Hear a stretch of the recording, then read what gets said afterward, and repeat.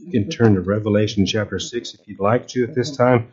We're in the fourth part of our series on the book of Revelation, the overlooked lessons from the book of Revelation. One of the things that Revelation shows me whenever I study it is this great vision of God, this great sense of who God is. And like the song says, He is unshakable, He is unstoppable, He is unchangeable. And isn't that something that we should cling on to and really take joy from? Amen? Yeah. Our world has this great doubt about God's presence, about God's actual existence. And the church, if we pay attention, we experience God. We hear God's voice during our lives, in the good times and the bad. We know God working. We see God working. We hear His voice. That's something the world doesn't have, and the world needs that. And we have it, and we get to share it. And so I hope you're getting a lot out of this series from Revelation. It's not quite as maybe traditional as what you're used to. Jesus once said in John chapter 8:35, He said, "Now a slave has no permanent place in a family, but a son belongs to it forever." Isn't that true? If you're blood family, you're family no matter what. It doesn't matter how bad you act or whatever. You're still part of the family. It's just the way it is. So if the Son sets you free, you will be free indeed. He's talking about Himself. He's talking about setting us free. How does He do that? How has He done that? He still does it today. He sets people free all the time. Because of the cross, as a follower of Jesus Christ, you have been set free by the Son of God. Amen. Amen. Anyone who believes in Jesus is set free from the judgment of God. From the judgment of God. 1 Corinthians 4, verse 4, Paul says this, "My conscience is clear, but that does not make me innocent." I like that about Paul. He's honest about himself. He says, "My conscience is clear before God. I'm doing whatever I can to be a good servant of God. My conscience is clear, but that doesn't make me innocent," he says. "It is the Lord who judges me." Then he says, hey, God judges me. God is going to judge me and deal with me in my walk with Him. Even Paul says this. I'm amazed by that. The world hears the church talk about judgment, and immediately they feel what? They feel attacked. You know why they feel attacked? Because they don't, in their heart, they're not ready to meet God. They're not ready. They don't have that relationship that you and I have that brings peace and joy and comfort. They're not ready in their hearts to meet God. So when they hear the word judgment, they get uneasy. They feel attacked immediately. But the church, we don't have to shrink from the word judgment. We can use it. We understand that we're going to be under it. The church doesn't have to fear God's judgment. If the Son has set us free, we are truly free indeed. Amen? Amen. Right. Very few people, and it's true, very few people are capable of judging other people. Isn't that true? Have you noticed that in life? I have. Very few people are capable of judging other people. So that do not judge philosophy, it's alive and well in America today, but today that philosophy has also taken on the aspect of rejecting God's judgment too. The world says, don't judge me, and then it says, God's not going to judge me either. And that drives the world today. So let me ask you this. If you're not a believer, let me ask you this. If someone you loved was murdered, would you want a non-judgmental God? No, I would not. I don't think you would either. Bible-believing Christians look to God to be the ultimate judgment because we know in our hearts and minds that He is a righteous being. More righteous than anybody else that we know or will ever know on this world. When unbelievers look for judgment against the wicked, they want a righteous judgment. Just ask them. But yet, who is the only one capable of giving a righteous judgment? It must be God alone. He is God alone. The book of Revelation shows us the martyred saints in heaven. It shows us lots of activity in heaven. Lots of things are going on. But it shows us, specifically here in chapter 6, the martyred saints in heaven are asking God a question. Have you ever thought about approaching God and asking God a question? When you think about that in a frivolous kind of way, and yeah, you want to ask Him all kinds of things, but really, when you really talk about approaching a holy, righteous God, I'm not so sure I want to. And yet in heaven right now, the martyred saints are asking God a question about his judgment. And maybe we are asking this very same question. It's point number 1 on your outline. How long must we wait? Have you asked yourself that? About when is God going to do something? What are you doing? Where are you, God? What are you doing? How long must we wait? Under the altar in heaven, John saw a very troubling sight. It's in verse 9. He says, when he opened the fifth seal, I saw under the altar the souls of those who've been slain because of the word of God and the testimony they had maintained. He says he saw these things, those souls. This tells me that, hey, we don't have a soul. We are souls. And that our souls are our eternal selves. That we weren't going to live somewhere with God as believers. That means as unbelievers, we're going to live somewhere else too. Isn't that right? That's right, because we're souls. We're eternal souls. And they've been slain because of the word of God and the testimony they'd maintained. So there are saints in heaven who've been martyred, who were killed because of their faith, and they're asking God this question. And according to the International Society for Human Rights, which is not religious in any way, it's just a secular organization that monitors world human rights around the world, 80%, get this, 80% of religious persecution around the world today is against Christians. 80%. According to an article in the Irish Times, Christians are the most persecuted religious group on earth today. Today, in the 21st century, not just the first, second, third, but today, are the most persecuted religious group around the world. What does our culture say? It says the Muslims are the most persecuted because we're going over there and we're attacking their people and we're attacking their countries. That's not true. The facts are that Christians are the most persecuted people around the world. Today, Christians around the world suffer property damage to church buildings, specifically to steeples and to crosses. It's always been this way. Christians are jailed for blasphemy against other religions, saying that they're wrong, that they're not true. They're executed for refusing to convert, specifically to Islam, or leaving Islam to become Christians, and they're killed there as well. They're discriminated against for jobs, for housing, for justice. It's a sign of the times that we're living in that Christians are going through this, that the worldwide church, the true church that follows Christ, is being persecuted unlike ever before. So the martyr saints in heaven right now are asking God, where are you? When will you do something? Look at verse 10. And they called out in a loud voice, how long, sovereign Lord, holy and true, until you judge the inhabitants of the earth and avenge our blood? They're asking, God, where are you? How much longer? When are you going to do something, God? Have you ever been that way yourself? Maybe not under persecution, just life. And you're asking, where are you, God? When are you going to do something to help me? Well, you're not alone. There are many others around the world that are struggling with that very same question. Many of them are in worse conditions than you and I are. God's response to their cries for judgment and justice in verse 11. Look at it. Verse 11. Then each of them was given a white robe, and they were told to wait a little longer. Boy, is our God gracious? Yes, He is. We might be confused by that statement. We might understand, why would God just hand them this white robe and told them just wait? Why would God do that? Doesn't sound very comforting or relieving until we understand what the white robe means. The white robe symbolizes holiness. It symbolizes purity. It's a statement of dignity. Dignity is taken away from Christians by persecutors when they abuse them, when they take away everything from them. But God restores His people's dignity by giving them a white robe from Himself, symbolizing their dignity in His eyes, their purity, their holiness.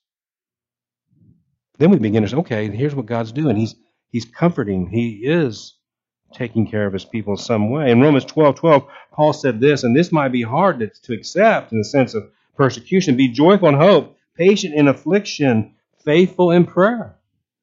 Paul says, whatever the world throws at you, keep your hope. Be patient. Be faithful. Pray. How can a persecuted Christian who's being abused, whose wife is being raped maybe, or children being taken away, how can the Christian stay joyful that way? Only through their hope in God. That's it. That's the only answer there is. And for us to say there's some other answer, to be cheerful, to put a big smile on your face, that does no good. But they have hope in God, then God will work things out. God will take care of things. He will give them that white robe. How can a persecuted Christian remain patient and faithful in spite of all the things the world will do against it? Only by the presence of the Holy Spirit. Only by the presence of the Holy Spirit and their relationship with Jesus. By building on that relationship with Christ, by walking with Him every day, by seeking the Holy Spirit's power, that's the only way we get through anything the world's going to throw at us.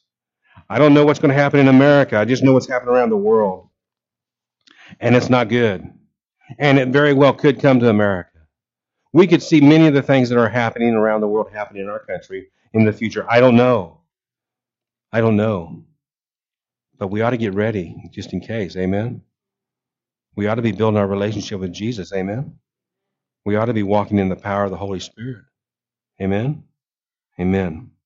Someday every person, here's the comfort, someday every person will be judged by God for the way they live their life. And it's not just the book of Revelation or the New Testament. The entire Bible teaches this concept. Ecclesiastes 3:17, I thought in my heart, God will bring to judgment both the righteous and the wicked. For there will be a time for every activity, a time for every deed. God has set aside a time for everything, remember? Remember? Ecclesiastes 3. There's a time for everything under the sun. There's also going to be a time of judgment where the wicked will pay the price for their actions. Those people who do persecute God's body, the body of Christ, they will be judged for that. How will we know when that happens? Well, Revelation tells us. Revelation describes a set of trumpets that will announce God's judgment on this world, on this earth. Number 2, the first 6 trumpets of God's judgment are right here in chapters 8 and 9. Let's go to chapter 8. What John sees in this passage, or what he saw next in his vision, it must have shaken him. It had to. He gives a real sense of shock as he talks about these visions of God's judgment. And as we read them, think about these. Visualize these in your mind taking place in your town. Think about them happening around you. And they are shocking, aren't they? Now, I need to stop and say something for a moment. For 1,600 years, 1,700 years, Christians have disagreed about where the church will be when the end of time comes. The answer is we really don't know because we're not told exactly that moment. We don't have the timetable of God's judgment. We don't have the timetable of God's bringing the end to the time, history to an end. Some Christians believe the church will be taken out in the rapture before the judgment ever begins, before it ever starts to take place. Some believe the church will be taken out about halfway through somewhere. Others believe it will happen at the end of time when Jesus returns in chapter 19, Revelation 19, where he rides that white horse and he comes in and the armies of heaven are following after him. Others believe that. But the Bible doesn't give us an exact timetable for that to happen. There's lots of speculation, there's lots of ideas, but nobody really knows for sure. I personally have come to believe, after studying this for some time, I believe the church is going to be here all the way through the judgment. And I'm going to explain how I come by that here in just a little bit as I talk about the rest of the sermon. But this is what I believe. I believe this is what's going to happen. That Christians will suffer persecution, but not the wrath of God. And there's a major difference with that. Revelation shows us that God's wrath falls only on unbelievers who become more and more wicked as the judgment of God is unleashed. So, God's judgment against the world will begin when 6 angels begin to blow a trumpet, each one of them in their own turn, one by one.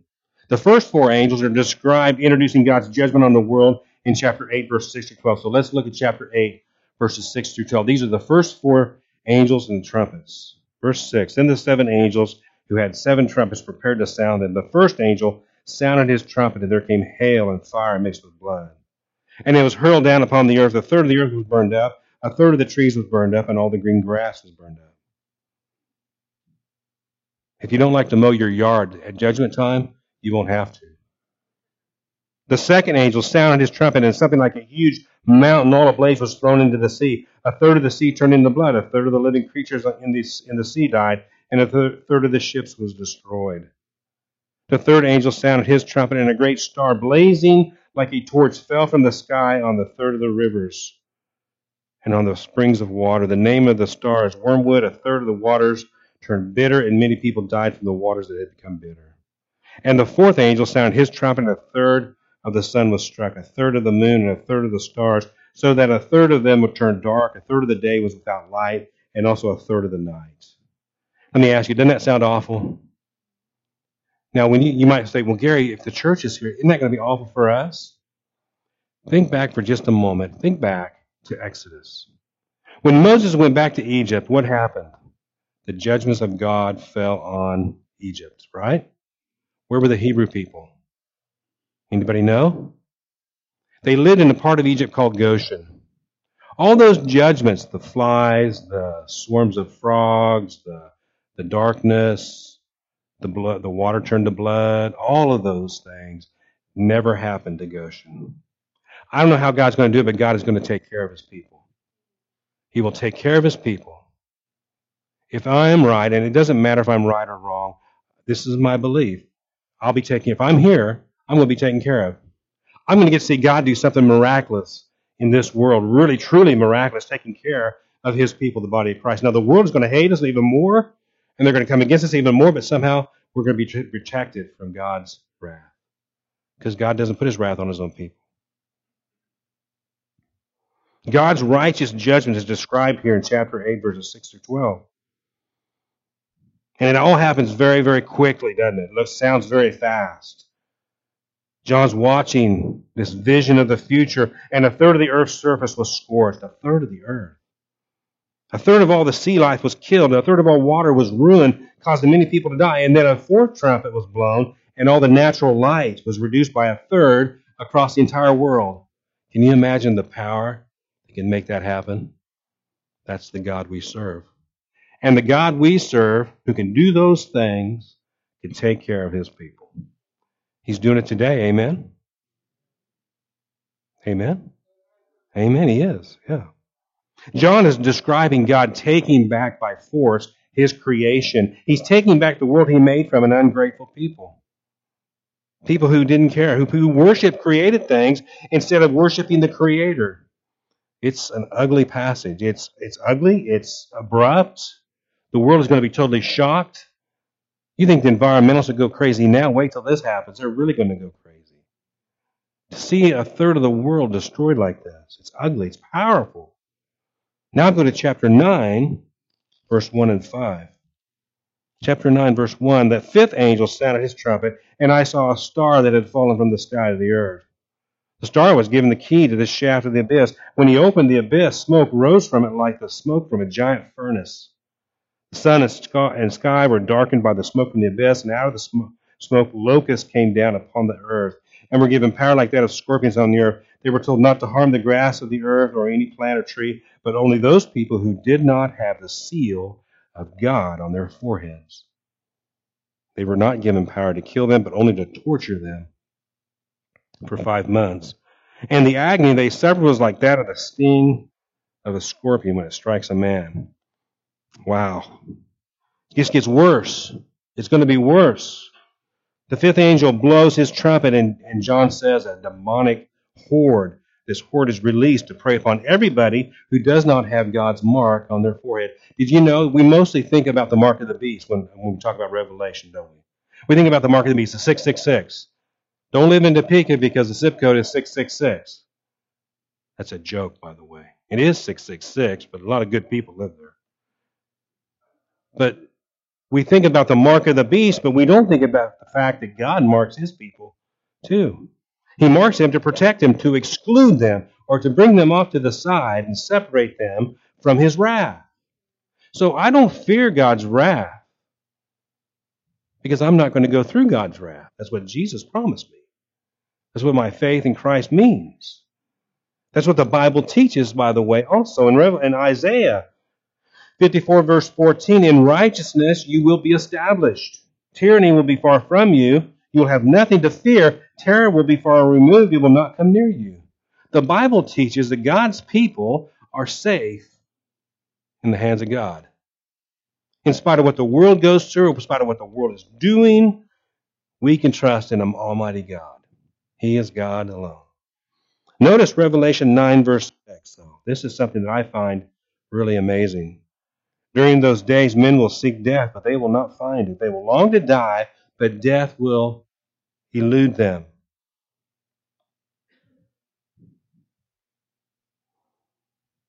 God won't even allow the wicked the blessing of death. Isn't that something? Supernaturally, He will not let people die. They will suffer and suffer and suffer. Does that sound cruel? It might sound cruel, but remember, God is enacting His justice through His judgments, and His judgments are righteous. So who are we to say God is cruel? Who is anybody to say that? Now go to chapter 9, verse 13 to 19. The sixth angel sounded his trumpet. And I heard a voice coming from the horns of the golden altar that is before God. It said to the sixth angel who had the trumpets, release the four angels who are bound in the great river Euphrates, and the four angels who had been kept ready for this very hour and day and month and year were released to kill a third of mankind. The number of the mounted troops was 200 million. I heard their number. And horses and riders I saw in my vision looked like this. Their breastplates were like fiery red, dark blue, and yellow as sulfur. The heads of the horses resembled the heads of lions. And out of their mouths came fire, smoke, and sulfur. A third of the mankind was killed by the three plagues of fire, smoke, and sulfur that came out of their mouths. The power of the horses was in their mouth and in their tails, for their tails were like snakes, having heads with which they inflict injury. Here we see another judgment, a great judgment, a judgment of death now. And it's not an easy death. It's like being put to death by gas, sulfur, smoke, and fire. Those are not good deaths.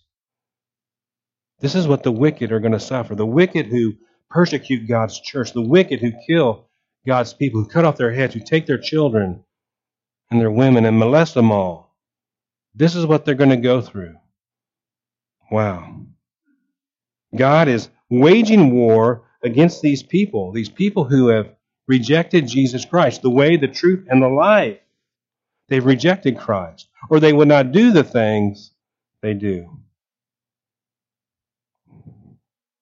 Verse 20, the rest of mankind that were not killed by these plagues still did not repent of the work of their hands.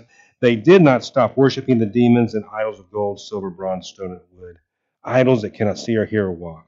Nor did they repent of their murders, their magic arts, their sexual immorality, or their beliefs. They would not repent. Reminds us again of Exodus. Pharaoh, oh, I'm sorry. Go ahead. No, I repent. I'm not going to do that. You harden my heart.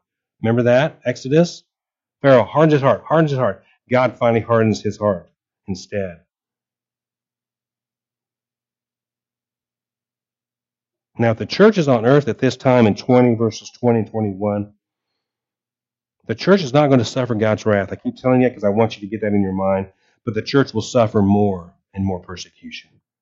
We need to be ready for that. We need to be willing to endure that. We need to understand that. I think that's why John wrote this in chapter 13, verse 10, Revelation 13, verse 10. He said, he who has an ear, let him hear. If anyone is to go into captivity he will go. If anyone is to be killed with the sword he will be killed. This calls for patient endurance and faithfulness on the parts of the saints. God will allow his church to suffer. He's already allowing it today. 80% of all religious persecution in the world today is against Christians. So to say that well, God would never do that, he's doing it right now. The world is seeing it right now. Paul gave Timothy another sign for the end of time, that it was near also, so we could know when the end of time is near. In 2 Timothy 3, verse 1, he says this, but mark this, there will be terrible times in the last days. People will be lovers of themselves, lovers of money, boastful, proud, abusive, disobedient to their parents, ungrateful, unholy, without love, unforgiving, slanderous, without self-control, brutal, not lovers of the good, treacherous, rash, conceited, lovers of pleasure rather than lovers of God. Man, I tell you what, that's today, isn't it? Isn't that going on today? Don't we see our world around us all caught up in 2 Timothy 3, 1-4? I believe this is so very true in our day. The book of Revelation tells us it's going to be this way. The Bible tells us it will be this way until Jesus comes back. So church, we got to be ready. Amen? Yeah. And if we get raptured at the beginning and I'm wrong, praise God, hallelujah. Right? If we go out halfway through, praise God, hallelujah. But if we don't, we better be ready. We need to be ready. Don't lose faith in Christ. No matter what the world does, no matter what it throws at you, no matter what it does against the church, don't lose faith in Christ. And remember, in the end, God wins. Remember, there's a seventh trumpet that will blow. This is the victory trumpet. This is the final. This is it. Point number 3, the seventh trumpet will sound for God's kingdom. And this is the victory. Go to chapter 11, verse 15. The seventh angel sounds his trumpet, and there was sounded his trumpet, and there were loud voices in heaven, which said, the kingdom of the world has become the kingdom of our Lord and of his Christ, and he will reign forever and ever. And the 24 elders who were seated on their thrones before God fell on their faces and worshiped God, saying, we give thanks to you, Lord God Almighty, the one who is and who was, because you've taken your great power and have begun to reign. Wow. The seventh trumpet will sound for God's kingdom to come, that it will be inaugurated, it will be known. Revelation has shown us over and over and over, if you read carefully, that heaven is a very noisy place. There's lots of things going on in heaven, lots of voices. Verse 15 says there were loud voices in heaven. There should be loud voices in God's church. Isn't that true? Praising God, thanking God, seeking God. Maybe noisy isn't the right word. Maybe lively is a better word. There's a lot of life in heaven, eternal life. Heaven is full of life, much different than this world. In verse 15, the loud voices in heaven said, the kingdom of the world has become the kingdom of our Lord and of his Christ, and he will reign forever and ever. Now here's the big thing. Here's a really big blessing, I think. God has judged the world for its wickedness. He does that. For its rejection of Jesus Christ. But when the seventh angel blows his trumpet, this world will no longer be out of control. God is going to bring it all back into control. Evil and death will be banished forever. Sin will be gone, never to be known again. And God will no longer be opposed by Satan or anyone else. We will no longer know any of that. It will all be gone. Heaven will far and away make up for whatever we go through in this life. Because heaven will never end. And it'll be perfect and holy and wonderful. Jesus ensured this would come true. He ensured it. He put a stamp of guarantee on it. He said it's going to come true because of his death on the cross, his resurrection from the grave. In 1 Corinthians 15, verse 22, listen, for as in Adam all die, which is true, Adam introduced sin.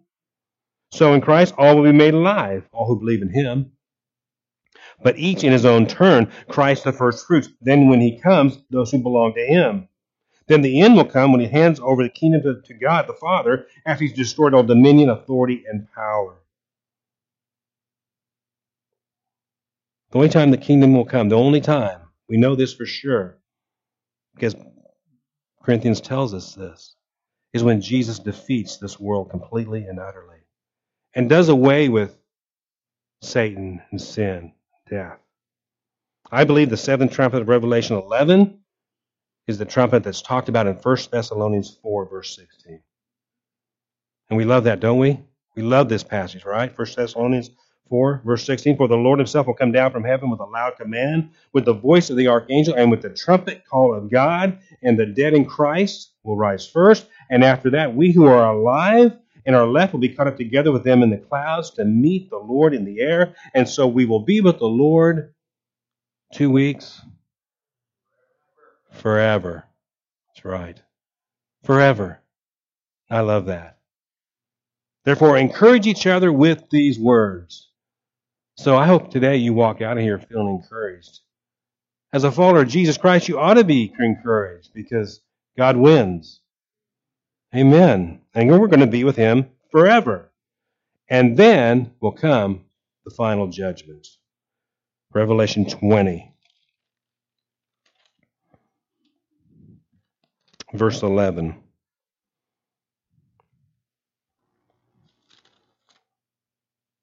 John says in verse 11, Then I saw a great white throne with him who was seated on it. Earth and sky fled from his presence, and there was no place for them. And I saw the dead, great and small, standing before the throne, and books were opened. Another book was opened, which is the book of life. The dead were judged according to what they'd done, as recorded in the books. Verse 15, if anyone's name is not found written in the book of life, he's thrown into the lake of fire. Final judgment. Now we love Revelation 19, right? Flip real quick over there. Look at Revelation 19, verse 11. A white horse whose rider is called Faithful and True. That's Jesus coming into this world, coming out of eternity into this world. And the angel armies are right behind him, closely following. We love that vision, right? Because he's coming to the rescue. He's coming to make things right. It depicts Jesus coming into the world triumphantly, not as a savior, but as a judge.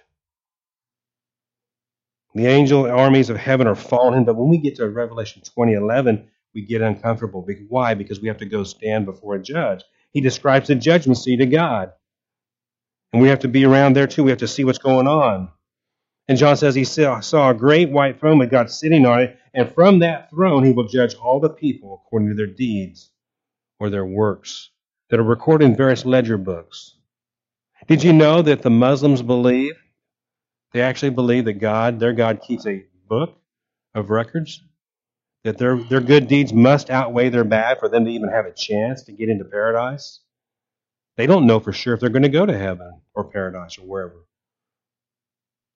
So they have these ledger books. They believe their God keeps a ledger book. Well, here it says that God does too. The unbelievers, there's a ledger book. They want to get to salvation. They want to be saved by works. Well, God will test them according to their works. And guess what? That test, they will fail. God will judge them according to their deeds or works. Now, how do they fail? I've had people tell me to my face, they believe that God will let them into heaven because they've done enough good deeds, or they haven't done anything so bad that God will keep them out. Now, they've never been able to define for me what so bad is. They've never been able to define that other than say they didn't kill somebody or do something horrendously bad. Now, people like the idea of Hitler going to hell, right? Amen, don't you? Yeah, Hitler was a wicked man. Joseph Stalin, wicked man. Mao Zedong, wicked man. Lots of wicked people. We like the idea of the wicked people going to hell. But when people hear that the only way to get into heaven is through Jesus Christ by faith, well, then they say, well, that sounds kind of narrow. That sounds kind of judgmental. That sounds kind of harsh. But that's the way God made it. That's the way God said it's going to happen. It's His way or no way. Verse 15, if anyone's name is not found written in the book of life, he's thrown into the lake of fire. The key is the book of life. The key is the Lamb's book of life is what it's called. So Jesus is either the Lord of your life or He's not. That's pretty simple. That's pretty black and white. He either is or He isn't. He's either your way into heaven or you don't get in. And that's not because of me or you. It's the way God decided it was going to be from before the creation of the world.